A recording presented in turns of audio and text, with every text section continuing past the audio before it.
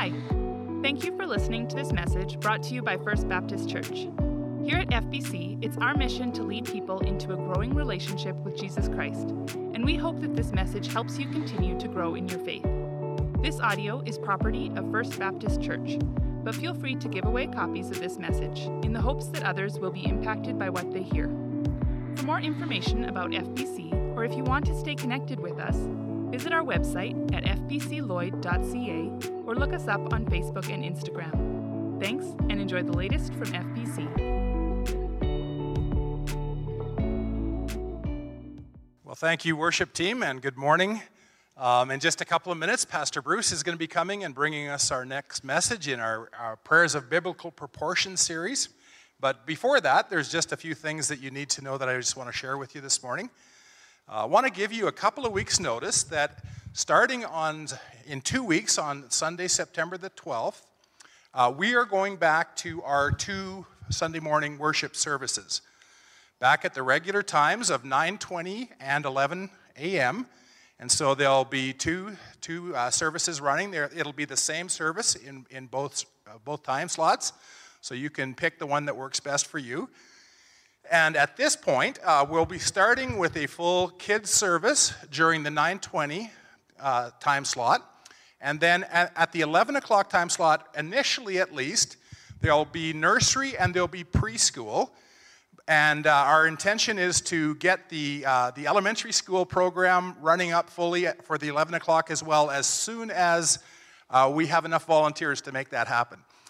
So if God's laying it upon your heart to work with kids, Kelsey would love to hear from you. And our goal is to, as quick as possible, get 2 full kids programs running during both services. Speaking of volunteers, on Wednesday of this week, September 1st at 6 o'clock here at the church is going to be our annual volunteer kickoff. And so we're just thrilled about working and partnering with those of you who have already volunteered. We're excited about those of you who are going to continue to step into those opportunities. And we have our kickoff at 6 o'clock here at the church on Wednesday of this coming week, of this week. We also, another event that's coming up that's a traditional annual event that we're excited to get back into circulation this year is our annual backyard barbecue. And that is going to run on Saturday, September 11th, in the back green spaces at the far end of the parking lot. A really nice kind of park-like environment there. And it's going to run from noon to 4 p.m. And it's a great opportunity, that event, to connect with the parents of all the kids that went to camp. We send invitations for them to come. We also canvass the area and invite all the residents living in our area that want to come, especially those with young families and children. The event, if you've never been there, it's set up for families and for kids. There's bouncy castles and climbing wall and a little trail ride. Kenton brings in some horses. There's face painting and cotton candy stations and all sorts of cool things in addition to the barbecue. So I know that Kenton would really appreciate if any of you would be willing to help out at that event, Saturday, September 11th. And if you'd be willing to do that, either contact Kenton or you can sign up to volunteer for that particular event. If you go to the FBC website and then click on the camp link or web page on the main website, and you'll see an area on the camp page there to click to register to volunteer. Another new program that's going to be starting up shortly is our Grief Share program. It's starting on September 15th, which is a Wednesday, and this is a support type program that's intended for those who have experienced the grief and loss of losing a loved one, and would want to walk along in that journey with others in the same that have gone through a similar experience. And so it'll be running for 13 consecutive Wednesday evenings, starting at 7 p.m. And these are standalone. Each meeting stands on its own. So if you can't make it to all 13 weeks, that's no problem. Don't say, well, then I better not come out to any. Come out to what you can if that's an event that would minister to you at this point in your life, and come on out to that Wednesdays 7 p.m. starting on September 15th. And then finally, on behalf of the board and staff, we want the congregation to know that this past week, Neil Clammer made us aware of some significant issues that have prompted him to step down from his part-time worship coordinator position.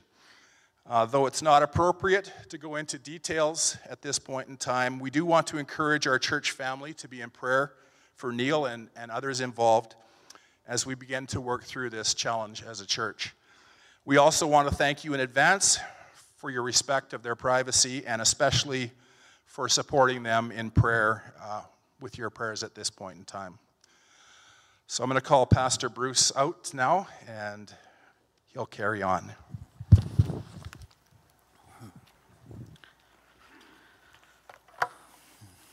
Good morning. I think it would be appropriate if we just took a moment, just prayed for Neil. So I'll just take a quick moment in your own hearts, pray for him, and then we will look into God's word this morning. I'll close that time of prayer with a word of prayer of my own.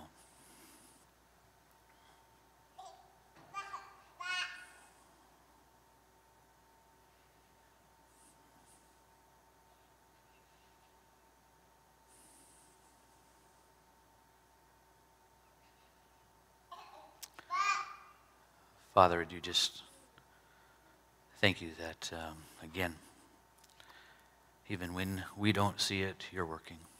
And so, Father, I just want to thank you that today as we hear this difficult announcement, Lord, that we would truly acknowledge that you are still working, that you are faithful, that Jesus, your name is the name above all names. Lord, it's a powerful name. So, Lord, thank you for your name. Thank you for your love. Thank you that you are with us, that you walk through each difficulty with us. Lord, I just want to pray that as we face this difficult announcement, and Lord, I just want to pray for Neil. Lord, I just pray for continued love and guidance in his life, Lord, and just as that path is walked, I just pray that it be walked with wisdom. And Lord, just thank you that you will walk that path with us as a church, with us as a staff, with Neil, and Lord, for those, Lord, who have served with him. I just want to thank you in your name. Amen. If we take your Bibles, if you turn to John chapter 17. John chapter 17. This is the last Sunday in our series on prayers of biblical proportions. And this series and our series previous to that, Ready, Set, Go, have been on prayer. And I don't know about you, but I have been very much encouraged by those prayers. There's been a number of different things that God has challenged me with in my own prayer life. And I hope that you have been challenged in that way as well. So we think about it and we think about praying. We think about the awesome privilege it is to be able to come into the very presence of God, to be able to approach the omnipotent, the all-powerful Creator, and to bring our concerns and our cares to Him. Hebrews chapter 4, we'll look at this now, we'll look at it again in a minute, but it says this: "Let us then with confidence draw near to the throne of grace, that we may receive mercy and find grace to help in the time of need." Prayer is such a privilege. We get to commune with God. We get to talk with God, that we get to come in to His presence and say, God, I need you. That's what that song said, and that's our heartbeat, is we need you. Every hour we need you. And the resource that's available there is help in the time of need. So such a privilege to pray, such an opportunity to pray at any time, and it's such a blessing. I don't know about you, but in my life I've had a number of people, when I hear them pray, it's just such a treat. It's such a privilege. Back home in the church that I grew up in, oftentimes the pastor would ask somebody to close a service in prayer, and there was always one guy that I hoped every week that he would pick him. Because when he stood up and he began to pray, it's almost like, the hair on your arm just begins to stand up because number one, he had a really cool voice. He really did. It was just awesome. But as he prayed and as he spoke to God, the depth of friendship, the depth of love that he had for the one to whom he was praying was just evident. And just as he spoke, you just know that you were really in the presence of God, and that this guy truly loved and had a genuine relationship with God. Another guy that I didn't get to hear pray very often was my grandfather Steve's. We had a very large family, and oftentimes when we were together, we were having family reunions, and there'd be, 70, 80 people, just tearing around. They had 9 kids, and their kids all had kids, so it was a pretty, noisy event most times. But there was a privilege one time that Amanda and I had, and we were with the boys, and we were in Moncton, and we had just decided to stop at Arby's to grab something to eat. And we walked in, there was my nanny and my grandpa Steve's. And they got their little meal, their little combo meal, and cut their burger in half, their sandwich in half, and shared their fries and their drink. And but before they did that, Grampy just said grace. And it was cool because it was just grace, so to speak. But it was one of the first times I, in just a very small group, got to hear my grandfather pray. It's one of the first times I just got to see him. I had seen his love for my grandmother lived out for years. But just to hear him talk to God, just to hear him thank God for the food, and just the love that he had for God was so evident, just in a short little prayer. It was a privilege to listen in. Today, we have the privilege of listening in to a prayer. We have the privilege of hearing Jesus pray. And the disciples got the front row seat to this. And so today we're going to walk through Jesus' prayer. They call it the high priestly prayer in John chapter 17. It's a time where he's praying for himself, for what's going to come. It's a time when he's praying for his disciples. And there's a key phrase that I want you to see here, and it's just four words that he starts his prayer with. He says, "The hour has come." The hour has come. So today we're going to see, as Jesus is praying, he's preparing for his hour, the hour, the fulfillment of his mission, the reason that he came to die on the cross. But then he's going to transfer, and he's going to pray for us. And what I guess I want us to keep in front of us today, or what he wants maybe us to keep in front of us today, is that the hour has come. If we have placed our faith and trust in the Lord Jesus Christ for salvation, the hour has come. Now is the time when we need to fulfill our mission as believers in Christ. And today, the hour has come. If you don't know Christ as your Savior, I would encourage you, don't wait. Don't wait. Don't wait to miss out on the blessing of coming into a relationship with him. The hour has come. Place your faith and trust in him and begin a life of enjoying knowing God as Savior. So let's look at John chapter 17. But before we do, I just want to give you a little bit of background. John 13 through 17 is one of my favorite passages of Scripture. I guess I have a lot of favorites of passages of Scripture, but this one I just really enjoy.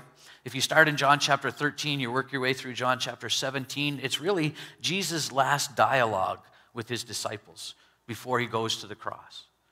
And it's just an amazing thing. It's like Jesus has these few hours, and he has put so much into these followers that are in the room with him that night.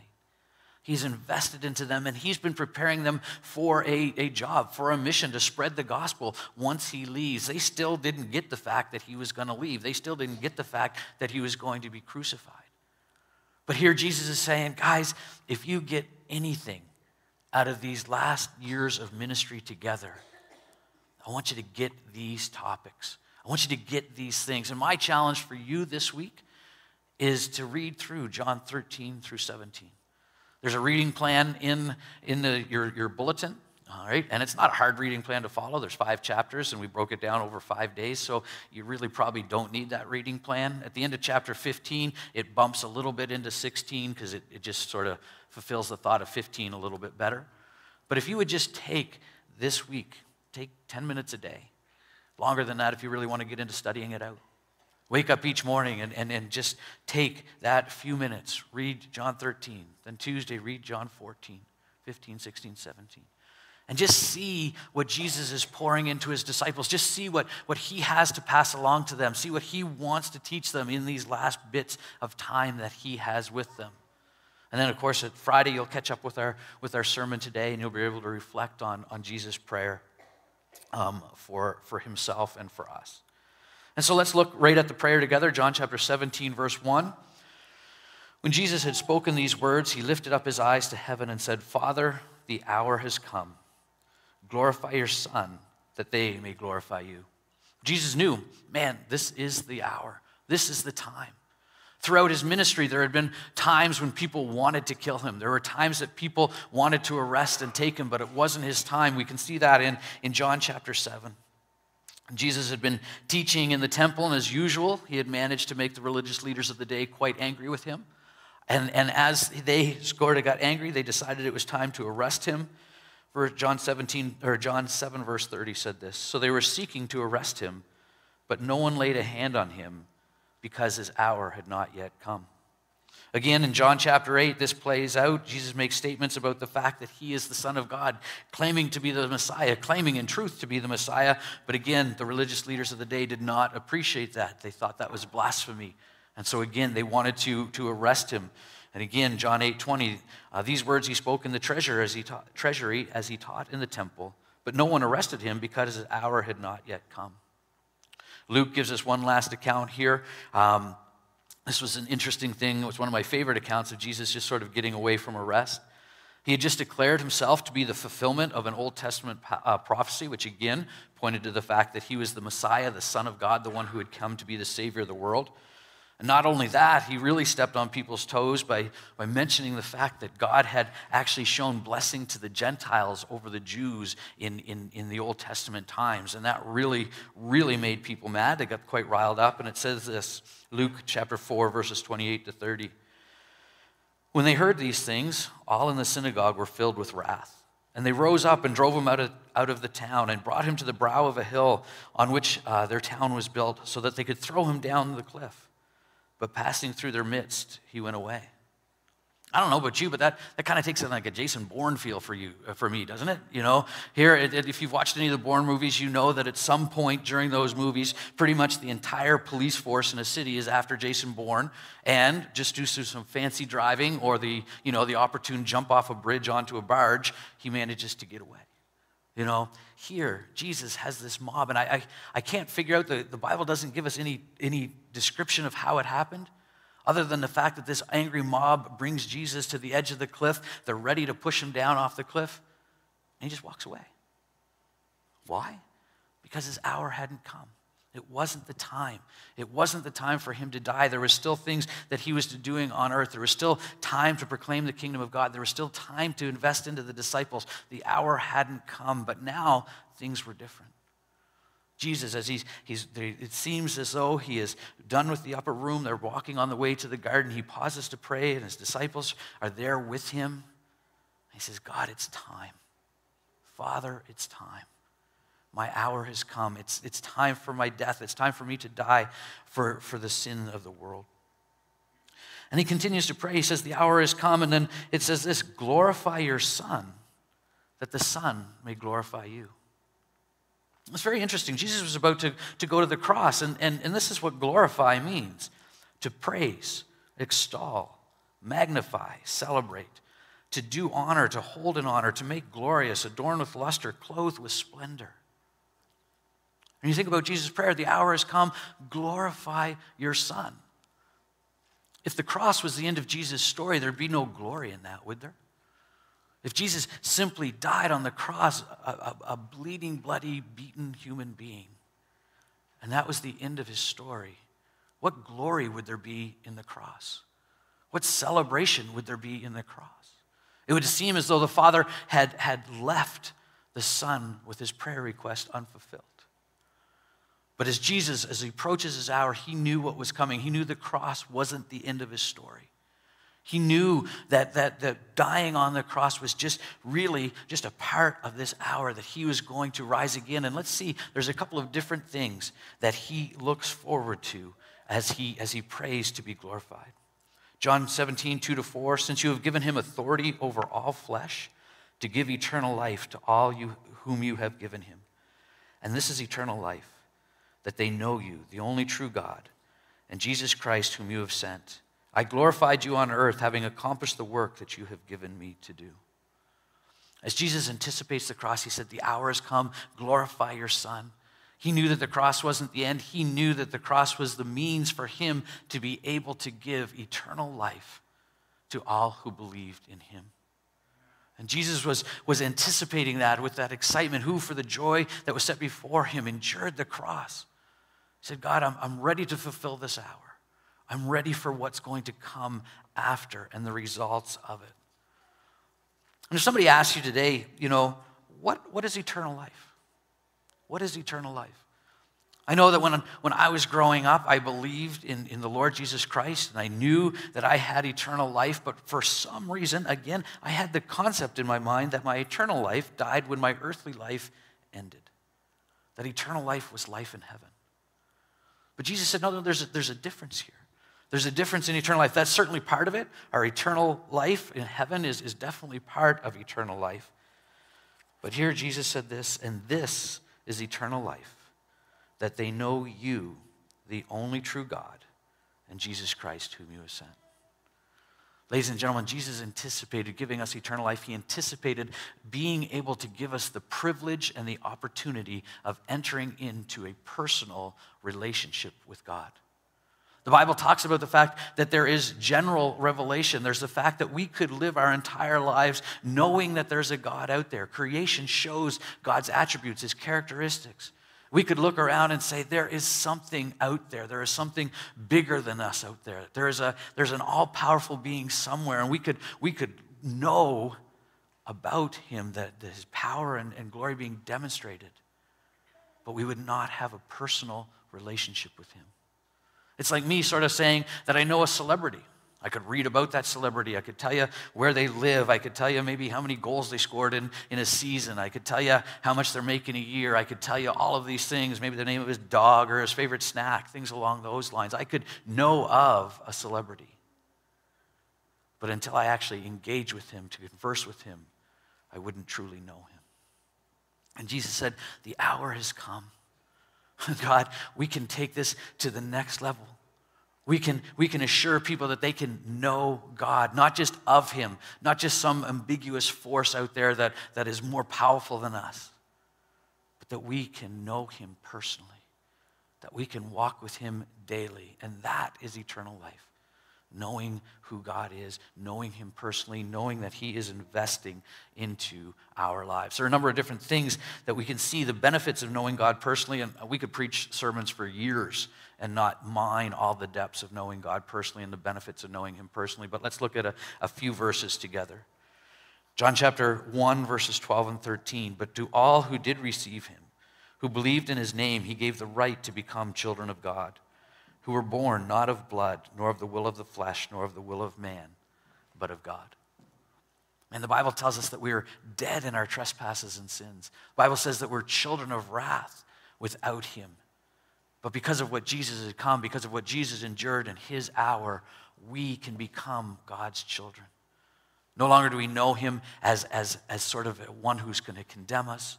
We now know him as a loving Father who wants us to come and to approach him. Hebrews 4, 15 to 16, we'll see this again. For we do not have a high priest who is unable to sympathize with our weakness, but one who in every respect has been tempted as we are, yet without sin. Let us then with confidence draw near to the throne of grace, that we may receive mercy and find help in the time of need. And again, Jesus, as we come to him, he can empathize with us. As we go through the hurts, the struggles, the difficulties of life, he is not disconnected from that. He has endured that. And he wants us to come to him and ask for the help and the strength and the guidance that we need. 1 Peter 5, 7 says this, casting all your anxieties on him because he cares for you. Knowing God is knowing that he cares. Eternal life is knowing that we have a God who loves and cares for us. John 14, 26. But when the Helper, the Holy Spirit, whom the Father will send in my name, he will teach you all things and bring to your remembrance all that I have said to you. The privilege that we have as believers in Jesus Christ is not a distant God, not a God who isn't personal, but a God who loves us so much that he sends his Spirit to live in us, to guide us, to direct us, to comfort us, to help us, to aid us. He wants us to know him so much that he gives us his Spirit so that we can understand who he is, what he expects of us, and that he loves us very, very much. So that was one thing. Jesus was saying, hey, glorify me. And part of that glorifying will be the fact that he can give eternal life. The second thing that he was looking forward to is taking his rightful spot at the Father's side. Jesus prays this in John 17:5. And now, Father, glorify me in your own presence with the glory that I had with you before the world existed. Have you ever gone on a long trip or been away for a while, and as the trip was coming to an end, you began to think about the fact that you were going to be able to sleep in your own bed again? You know, I used to love that. I'd go to my grandparents, and we'd spend the week at my grandparents, and then come home, and Mom and Dad would tuck me back into my bed and put my stuffies all around me, and it was just like, like I slept okay at Grammy and Grampy's, but this bed is awesome, you know? And then just, you know, now, even being away for a while, you come home, you get to crawl into your own bed, and it's just got all the lumps in the right places, and the pillow just feels just right, and it's just like, yeah, this is where I'm supposed to be. So I was reading this week and preparing for this. I had missed it for Jesus. I had missed that longing that he had to be back home with the Father. He had veiled himself. He had veiled his glory. He had stepped down out of heaven to live as a human being.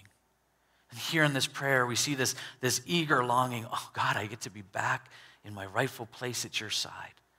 I can't wait to be there with you. The depth of Jesus' love is shown in that sacrifice, the depth in the sacrifice that he was willing to make to become a human being, to lay aside that glory for a bit of time so that we could know God personally and enter into that his presence is amazing truth. You know, what's interesting is Jesus came to this world. He was willing to be treated as just another man. A couple passages of scripture that help us to see that. Luke 7:4, Jesus said this, the Son of Man has come eating and drinking, and you say, look at him, a glutton and a drunkard, a friend of tax collectors and sinners. When Jesus was on trial, John describes this. When he said these things, one of the officers standing by struck Jesus with his hand, saying, is that how are you to answer the high priest? Jesus, the eternal King, the Son of God, comes to earth, veils his glory in human flesh, willingly subjects himself to being mocked by his creation, willingly subjects himself to being slapped and somebody saying to him, is that how you respond to the high priest? Like the high priest is anything in comparison to Jesus. And yet Jesus laid that aside. He said, I'm willing to become just a man, although he's far more than that. I'm willing to be ridiculed by my creation. I'm willing to be mocked by my creation, beaten by my creation, so that my creation can know me and they can know the Father. Was Jesus' prayer answered? Let's just take a look, couple of passages. I'm not going to comment much on these because they speak for themselves. Philippians chapter 2, verses 9 through 11. Philippians 2, 9 through 11. Therefore God has highly exalted him and bestowed on him the name that is above every name, so that the name of Jesus every knee should bow in heaven and on earth and under the earth, and every tongue confess that Jesus Christ is Lord, to the glory of God the Father. Revelation chapter 1 says this, then I turned to see the voice that was speaking to me, and on turning I saw 7 golden lampstands. And in the midst of the lampstands, one like a son of man, clothed with a long robe and with a golden sash around his chest. The hairs of his head were white like wool, like snow. His eyes were like the flame of fire. His feet were like burnished bronze, refined in a furnace, and his voice was like the roar of many waters. In his right hand he held 7 stars. From his mouth came a sharp 2-edged sword, and his face was like the sun shining in full strength. When I saw him, I fell at his feet as though dead. But he laid his right hand on me, saying, fear not. I am the first and the last and the living one. I died, and behold, I am alive forevermore, and I have the keys of death and Hades. I can't help but comment on this a little bit. John, as we see him in the Last Supper, he's the one that is beside Jesus, comfortable enough to just lean his head against his chest. He was close to Jesus. They were very personal friends. And Jesus being in his veiled, with the veil of flesh on him, John was comfortable being near him as John sees the glorified Jesus, that one who Jesus prayed, glorify me, and the Father has answered that. When John encounters him, he falls to the ground as though dead because he just can't, just the power and the glory and the majesty of Jesus is so overwhelming. Revelation 19 says this, "Then I saw heaven open, and behold, a white horse. The one sitting on it is called Faithful and True, and in righteousness he judges and makes war. His eyes are like a flame of fire, and on his head are many diadems. And he has a name written that no one knows but himself. He is clothed in a robe dipped in blood, and the name by which he is called is the Word of God. And the armies of heaven, arrayed in fine linen, white and pure, were following him on a white horse. From his mouth comes a sharp sword, and with which to strike down the nations. And he will rule them with a rod of iron. He will tread the winepress of the fury of the wrath of God the Almighty. On his robe and on his thigh he has a name written, King of Kings and Lord of Lords." Jesus said, "Father, glorify me. Bring me back to your side. Take off this veil so that people can see the majesty, the might, the power of who I am." And God answered that prayer. One day we're going to see him. We're going to see him in that glorified state. We're going to see him in all of his power if we have placed our faith and trust in him. So as Jesus prayed for himself, but then he switches gears. And he begins to pray for his disciples. And then later on he says, "I don't only pray this for my disciples, but for all who believe in me." So these next few verses is Jesus just pouring his heart. We know that we may have heard that he has this prayer, this ministry of intercession in heaven. He's praying for us at all times, but here he records a little bit of what he prays for us. And I find verse 10 particularly interesting. It says this, "All mine are yours, and yours are mine, and I am glorified in them." So as Jesus is praying for us, he reminds us of our purpose. If we have placed our faith and trust in him, our purpose is to glorify Jesus, the one who died, who made it possible for us to be in close relationship with God. The one who died and is now glorified at the right hand of the Father. Our job now is to say to people, this is who he is, through the words that we say, through the lives that we live. And so Jesus is praying, he said, he names a number of different things that will, if we put them into practice, will bring glory to him. Let's just take a look at a few of those this morning. First thing we need to realize is that Jesus is glorified as we realize and demonstrate the security of our relationship with him. John 17, 11 through 12. "And I am no longer in the world, but they are in the world. And I am coming to you, Holy Father, keep them in your name, which you have given me, that they may be one, even as we are one. When I was with them, I kept them by your name, which you have given to me. I have guarded them, and none of them has been lost except for the son of destruction, that the scriptures might be fulfilled." How is Jesus glorified through us? He's glorified through us as we understand the security of our relationship with him. Here he prays, "Father, keep them in your name, guard them in your name." That's what that word keep means. It means to guard or to watch over. So as we are fulfilling our hour, that's kind of hard to say, our hour, Jesus Christ looked forward to fulfilling his hour. As we fulfill our hour of glorifying God, one of those things that we need to realize is that we glorify God as we understand the security of our relationship with him, that he is guarding us. As we go through difficulty, he is guarding us. As we have placed our faith and trust in him, he is guarding us. John tells us, that Jesus said, that he has placed us in the Father's hand and nobody can pluck us out of our Father's hand. Our security in that needs to be a testimony to the world to say, I want that relationship. I want an unending love that just continues to love me no matter what. Somebody reminded me of this passage this week. It says, Psalm 46, 1-3, "God is our refuge and our strength, a very present help in trouble. Therefore we will not fear, though the earth gives way and the mountains be moved into the heart of the sea, though its waters roar and foam, though the mountains tremble at its swelling." God's our refuge and our strength, and that is a way that we can glorify him as we recognize the strength and the security of our relationship. Next thing I want you to see is that he is glorified as we obey God's word. "I have given them your word, and the world has hated them because they are not of this world, just as I am not of the world. I do not ask that you take them out of the world, but that you keep them from the evil one. They are not of the world, just as I am not of the world. Sanctify them in your truth. Your word is truth."